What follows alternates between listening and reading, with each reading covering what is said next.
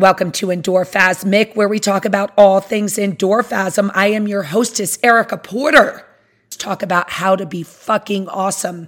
Every one of us knows someone who is fucking awesome, someone who doesn't accept the world the way it is and instead finds a way to inject a life into it. Someone who doesn't just make their place in the world better, they make the world a better place. There's a lot of people that just take up space, people that go about their day and they do little more than simply exist. Life passes them by and takes little notice of them being there.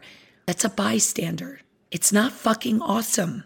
What is awesome are people who don't accept the world the way it is and use the space they occupy to create ripple effects that change how the world works for those around them. They own their lives, and in being purposeful about how they interact with the world around them, they positively affect how others live.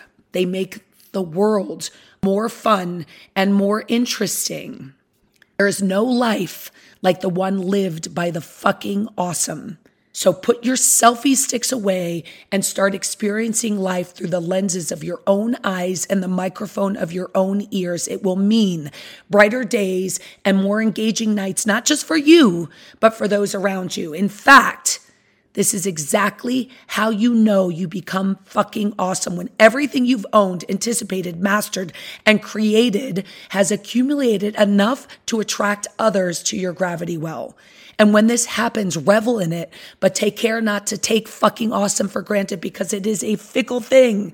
And the more you credit yourself for being fucking awesome, the more likely it will abandon you for a more humble host. Because you see, fucking awesome is best when it is present, but not acknowledged. So with that, love, health, and happiness, and always much respect.